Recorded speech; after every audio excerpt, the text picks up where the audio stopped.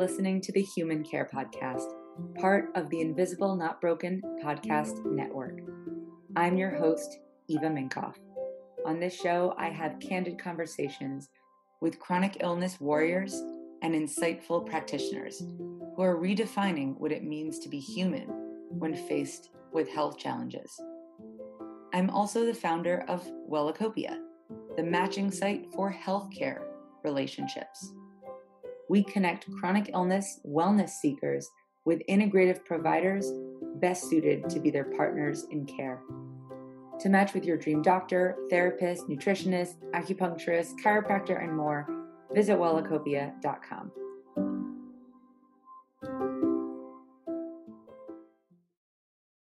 Today's episode is part 2 with Jay Berger. This time we discuss how to adapt to those changes we talked about in part 1.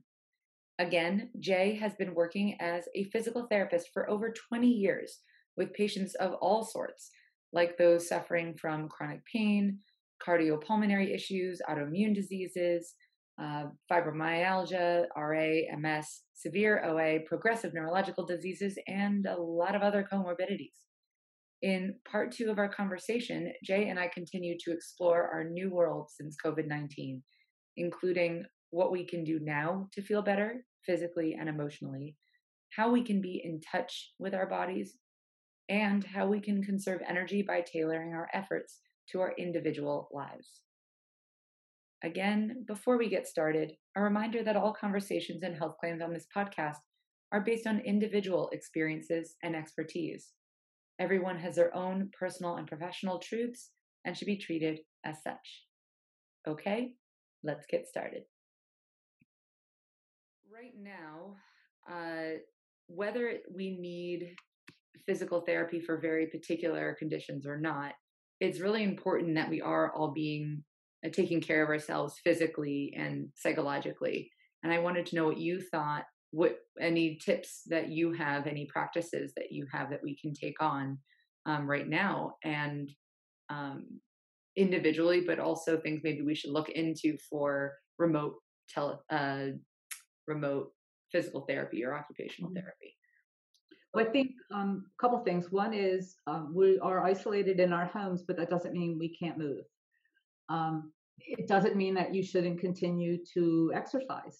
Exercise has physiologic benefits and psychological benefits. And there's a lot that goes on with exercise that is beneficial. And even people with chronic pain and stage 4 COPD benefit from exercise. You may need to have some clinician who is experienced in helping you identify how to do that safely and correctly. But that said, we should all still be moving in whatever way we can, even if you're wheelchair bound. There's lots of exercises you can do in the chair that'll get your heart rate going pretty quickly and make you feel better. We should still be getting out if we can.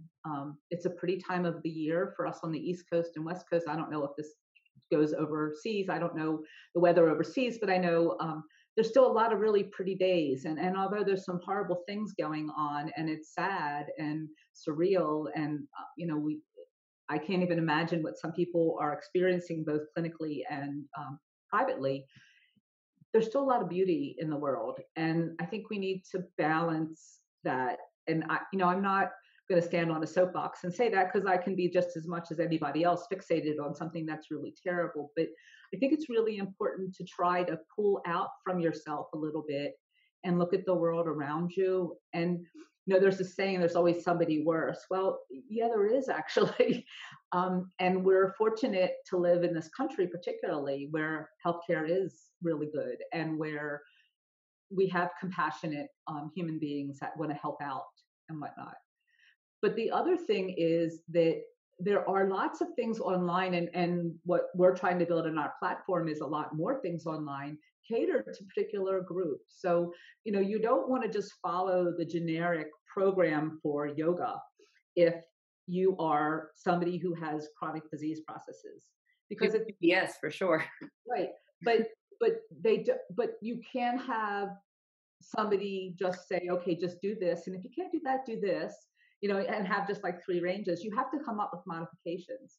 And you have to be able to look at that person and say, is this working for that person?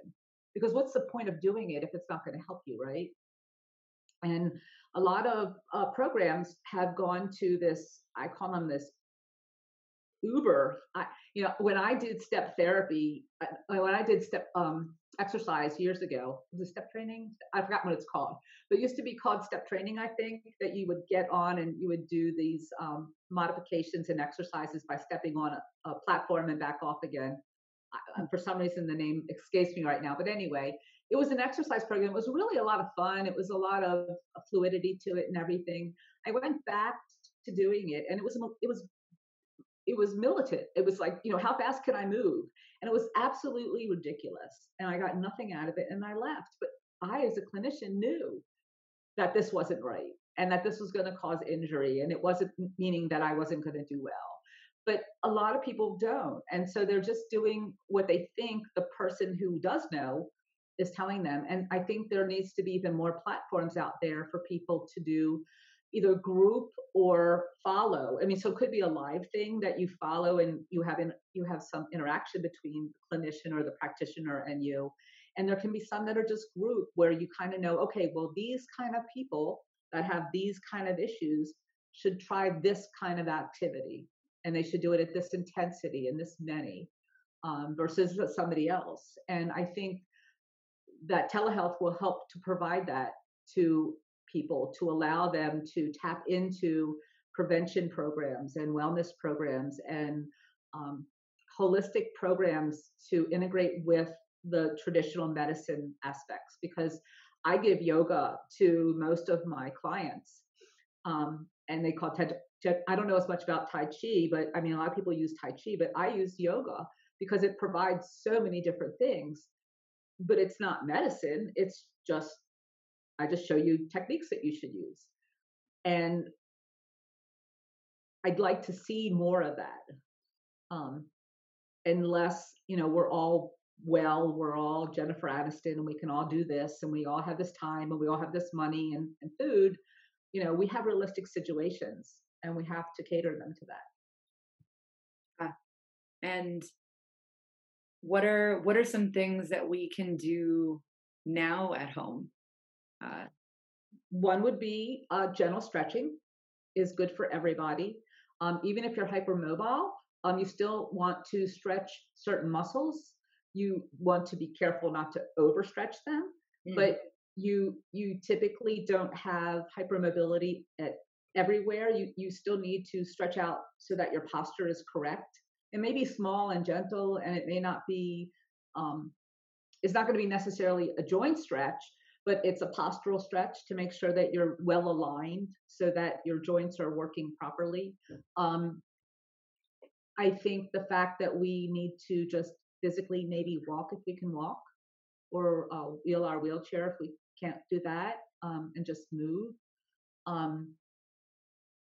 It would be good to get into a regular routine of doing that instead of the guilt routine of, oh my God, I got to do this. Right. That's actually, I find that to be really key in all of this. Is there are these things we could or should, whatever, be doing, but the guilt is driving people crazy right now. Those who are being, especially on paper, really productive, versus those who are feeling like I don't really want to move or do anything. Well, I think it's good to take an extra half hour or whatever that you would have commuted to work and take that for yourself. Put that into your day and say, okay, well, at about 7:30, 8 o'clock, I would probably be going to work. So I can't do what I want to do. Well, now I can. So at 7:30 in the morning or 4:30 in the afternoon, if you're an afternoon person, I'm going to take that half hour for myself and do something so I can feel better, physically and emotionally. And I'm going to structure my day that I did it. And that will actually make you feel good too, because you'll have a sense of fulfillment that you actually did what you wanted to do. So there's that aspect too. But I think the fact that we are spending a lot of time on social media and posting all these things and whatever about stuff and reading and doing that stuff's great to a point. But because everybody's home doing social media, I think people are just sitting around and just posting and topping each other and jokes and this, that, and the other, or sharing stories when we should be out experiencing life. Yeah. Really. And you can experience life even if you don't leave your room. I think it's like getting so something I've been doing for a while now, but especially during the quarantine period is getting in touch with my body in the mornings. It's like the first thing I do, whether it mean an actual workout or stretching or yoga or whatever. But I just like that's my way of experiencing life is actually my physical body Mhm. and saying like, hey, what do you need this morning? What are you experiencing this morning? What are Well, you and I think calling with for? chronic illness, most people are not in touch with their body. Any type of chronic illness, most Scared. people lose that connection really fast. And so one of the things that you do as a clinician is hopefully help them assess themselves accurately so that they don't overextend themselves or underextend themselves and that they take risks that are appropriate. But most people that I found with chronic illness have difficulty. There's a mismatch between the body and the brain in terms of, the perception and the reality, or sometimes it's really bad is that they overdo things because they're like they feel that they should do it them. It's a should thing, even though their body's saying no, no, no, no, no, no, no, no, no, don't do this. You shouldn't be doing this, and they're making themselves worse without realizing that they're making themselves worse because they're trying to put themselves in a model that doesn't fit them. I think in general, our relationships to our bodies are just different than the average person the average person. So many of us have chronic illnesses. I can't even say like the average person. Um, but the relation, I know that I've talked about getting this in touch with my body before to people with chronic pain conditions, and they voice that they actually do their best to not do that because their pain has I mean, well, frankly, traumatize them. It's like, I don't want to be in touch with my body. My body has betrayed me, Mhm. which, I mean, it's not like I don't feel that way. It's my personal approach has been getting to know my body so I can be its friend and support it even when it sucks and waking up in lots of pain and whatnot. But I understand how that can be a very difficult hurdle for people. It is, but it's an important thing because you can't treat pain if people aren't in touch with themselves. Yeah. And you can't help them help themselves if they can't identify that they need to do something for themselves. So if you ignore it, you just make it worse. It seems like it wouldn't be, but you really do make it worse because you're not doing the things that you could be doing to help make it better.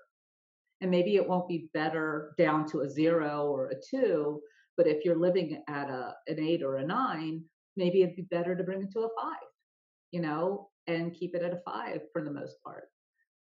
Yeah, well, I mean, think about it in terms of psychological therapy or dealing with things emotionally. It's the same. It's like you can't really heal emotionally if you're not in touch with what's going on emotionally. Right.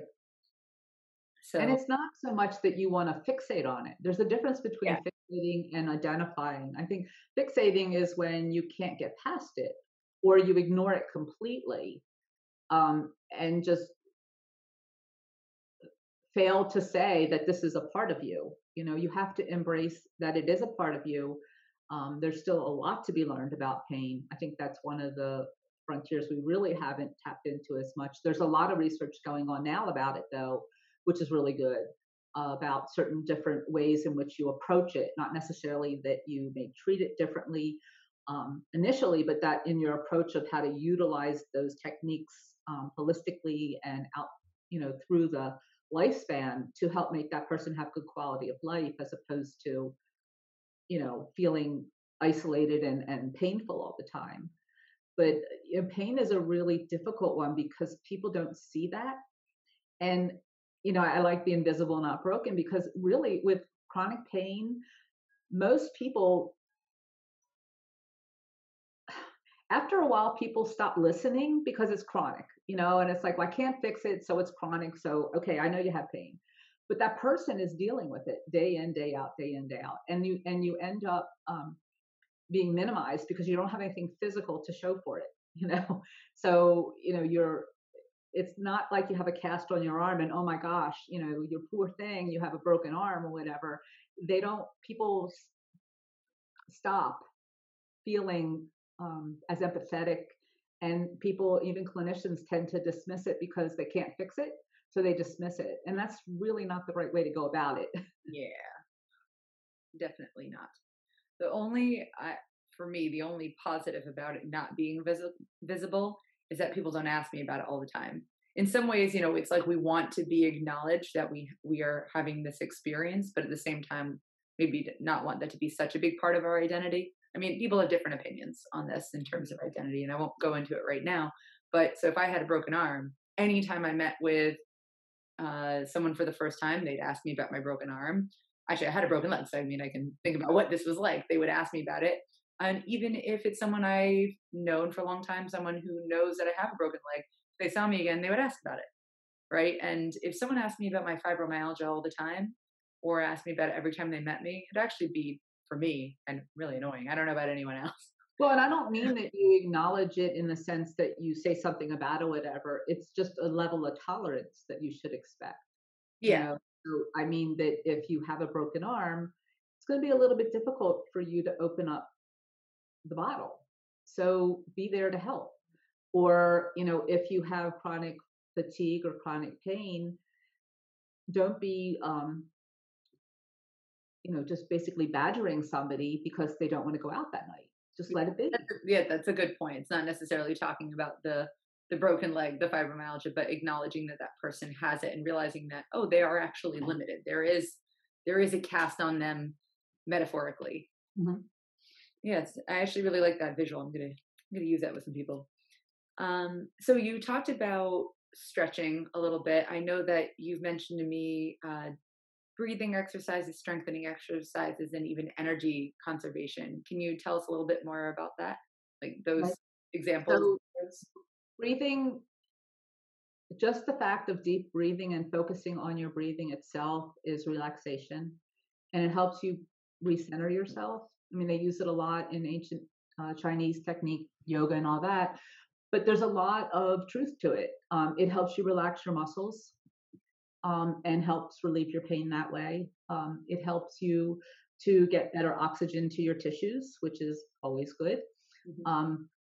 It serves a lot of good purposes. If you have pulmonary issues, it serves way more because now it's going to help you expand your lungs and or get rid of the secretions that are in there to prevent infection and whatnot.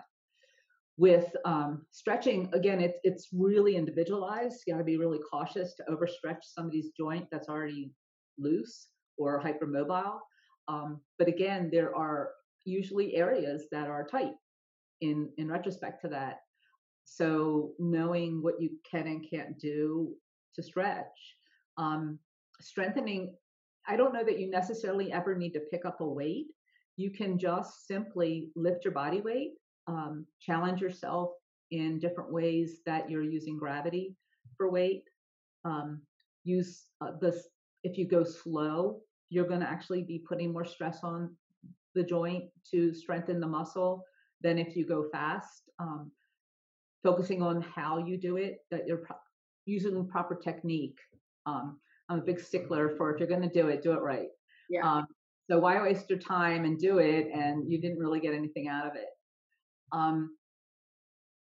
Let's see. Trying to think of the other things you talked about. Oh, energy conservation. Okay, so there's a balance between expending energy and conserving energy. And I think it's finding what is that amount of energy that you have each day and how you're going to allot it. And also preparing ahead. So, you know usually what you're going to be doing the next day, even if it means a doctor's appointment, and how that may affect your energy. You can modify the day before and allot your time a little bit differently. You can also set yourself up for the next morning so that you're not running around trying to do everything that you could have done the night before and rested on before you have to go ahead. You could spend more time allotting yourself to do these things so that you're not rushing to get somewhere. But some of it's just a matter of doing it smart instead of hard. So I think for a lot of people, we tend to do what we're used to doing. And a lot of times there's another way to do it. one thing I was going to say is there was a woman who was so fixated on cleaning her house. She was in her 40s. She had a lot of chronic disease processes. She had horrible hypermobility. She had specialized splints on every joint of her body, literally. And she was fixated on cleaning her house, which looked amazing already. But you couldn't convince her otherwise. So we tried to find ways, how could she clean her house without causing so much pain? And so we used her reacher, and we used that to help her clean things from a distance using a cloth on that, as opposed to leaning over and putting all her weight on it and everything.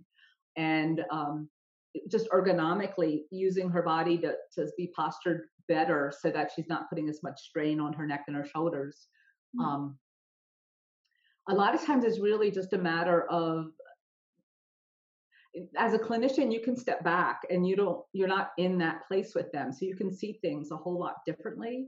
I mean, you have that breadth of knowledge from other people and everything, but a lot of times it's really just a matter of, I can see what the problem is right here. I wouldn't want to do that.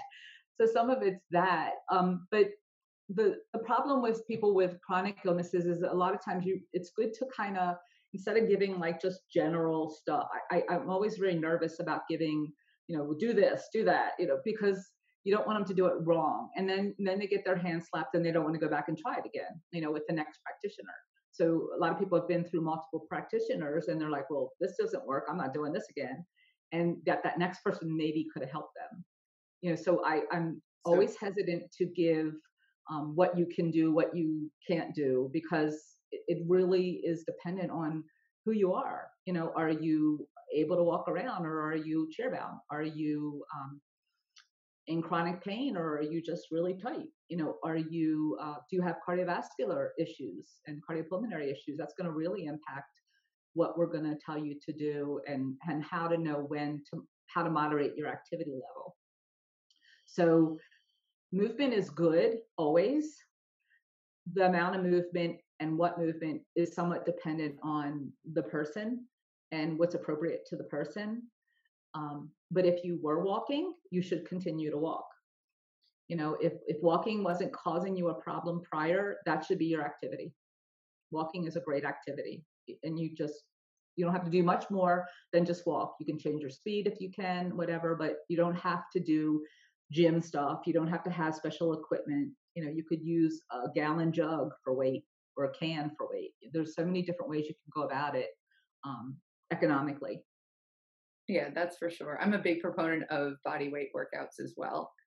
I know it's not as easy for certain people, but you have a body that has a lot of weight. If you maneuver yourself correctly, you can use your weight to your advantage instead of dumbbells.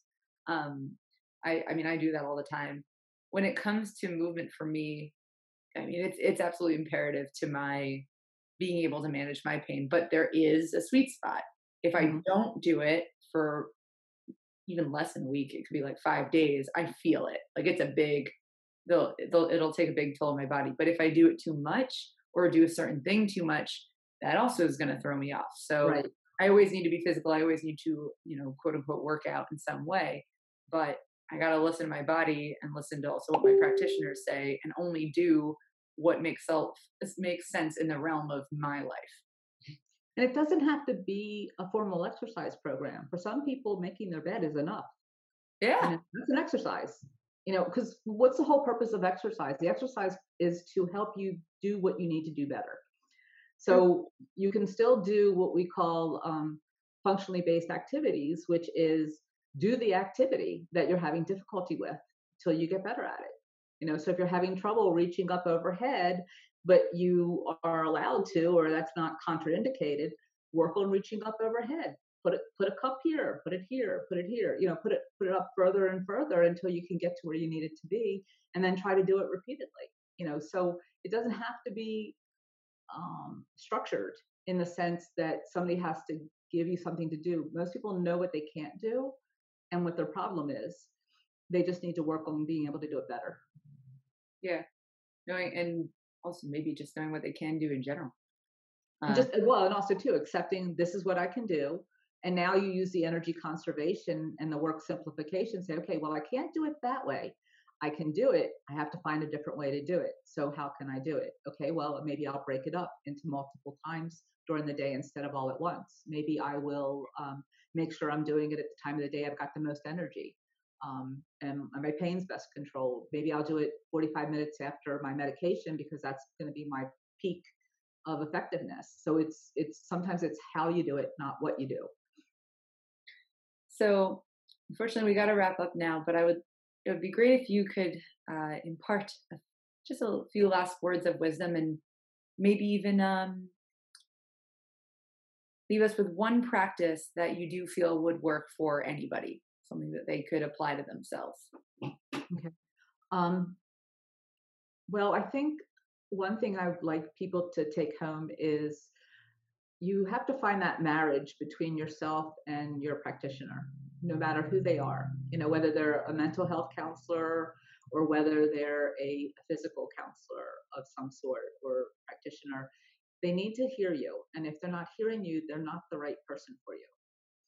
And you have to have that dialogue between the two of you, because like I said, a lot of what you tell us is how we find out what's going on. And if you don't feel comfortable to tell us, we're going to miss something. So that would be my takeaway is, and I'm not saying that I'm the right one for everybody. I'm just saying that there are people out there who care about you as a person, not you as a number. And today's day and age, things are very tight in terms of time for clinicians. So being prepared to come in with what you need to tell about is really important, especially for the physicians who only have maybe 10 minutes. So having your litany of questions that you want to bring up and having just a session that I want to talk about my questions, that's okay. In terms of takeaway of activity, I would say if you were doing it before COVID and it was working, you should be continuing to do it at COVID, during COVID. You can modify it if it's a matter of you were going to the gym or you were going out into the park. You can still walk around the neighborhood, just keep your distance from other people. If you are able to breathe, everybody's able to breathe, I should say. Everybody's able to breathe. And I think, breathing is underrated. Not just because I do a lot of pulmonary, but breathing is underrated. I mean, they use it in mental health. They use it in physical health. They use it in just about everything that you can think of. And so even if it's just taking 5 minutes and closing your eyes and just concentrating on your breathing, it's going to relax you. It's going to bring your blood pressure down. It's physiologic changes are going to occur. And I don't know anybody who's not supposed to breathe. So that's a safe one. Good point. And I mean, amen to both of those things for sure. I definitely work on deep breathing myself. And even though I try to do meditation, deep breathing, and just like literally taking consciously deep breaths. I don't know if people understand what deep breathing really means, but you can define better than I can. Okay, so it's not even deep breathing, it's just consciously breathing. So right. It's taking the air in and trying to fill your lungs and visualizing filling your lungs up, and then just letting it slowly exhale, because exhalation is passive. It's just the recoil of your muscles. So you don't have to force it, but it's just working on visualizing that air coming in, and your focus is on what you're doing. It's being mindful, which is a lot of psychology talks about being mindful and in the present. And in the present, all you're trying to work on is breathing. And so by working on the aspect of paying attention to what you're doing all the things that you need to do as far as relaxation and, that sort of stuff. And you're getting more air in, which is good, because a lot of times when we get anxious, we don't breathe as well. We start to get tense and we start getting shorter breath, and that brings anxiety as well. You feel tighter and you're not getting as much oxygen. Ooh, it was like, for some reason I was deep breathing sort of during that, and then I started holding my breath. And it's weird, the things that we do subconsciously. Yeah. Well, anyway, Jay, thank you so much for coming on today. This was really helpful, and coming from someone who, well, has shown that you can make physical treatments and support work through telemedicine, which a lot of people are just starting to understand now, and also how we can take advantage of what we do have and not focus on necessarily what we don't have right now. So thank you. You're welcome. They're really lovely. Thanks for having me.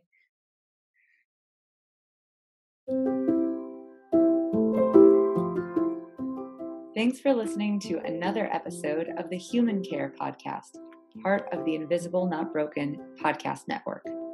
If you haven't already, please take the next 30 seconds to do these 3 things. Hit our subscribe button, leave feedback with a review, and share this episode with a loved one. Don't forget to check out our official Invisible Not Broken Network Facebook group. Please join us in our community conversations where you can ask questions, connect with fellow invisible illness peers, and make suggestions for the podcast. Visit facebook.com/groups/invisiblenotbroken, and this link will, of course, be in the show notes. Also, if you ever want to submit a question or suggestion directly, feel free to send an email to chronicillnesspodcast@gmail.com. Thank you again for tuning in and being part of our mission to transform healthcare into human care.